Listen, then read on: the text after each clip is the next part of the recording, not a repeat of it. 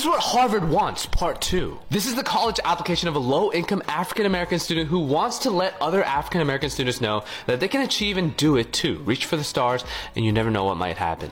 So here we go. This student had a 6.0 weighted GPA as well as a 4.0 unweighted GPA, and he had a 1530 on his SAT score. His GPA put him at rank 6 out of 449 students in his class, and he was a full IB diploma student. As for his awards, he was the top male writer for the National Book Chapter competition. As for what he did outside of school, he started a food drive within his community, and he fed 75 students per week during COVID. He was the founder of the Sickle Cell Anemia Foundation in his local community, president of HOSA, president of Model UN, swore in the mayor, and was also a free drum teacher within his community. Of course, he got into Harvard, but as for the other universities that he applied to Brown, UPenn, Columbia, Rice, Duke, Johns Hopkins, Emory, Tulane, Florida State, University of Florida, and USF. However, he got into Harvard restrictive early action, meaning that he got his decision early. Thus, he decided to withdraw the rest of his applications. Nonetheless, this is what Harvard is looking for. The student's college essay is undoubtedly beautiful. If you want to talk to this kid directly, go to the link in my bio and look for the waitlist for agoramentors.com and be the first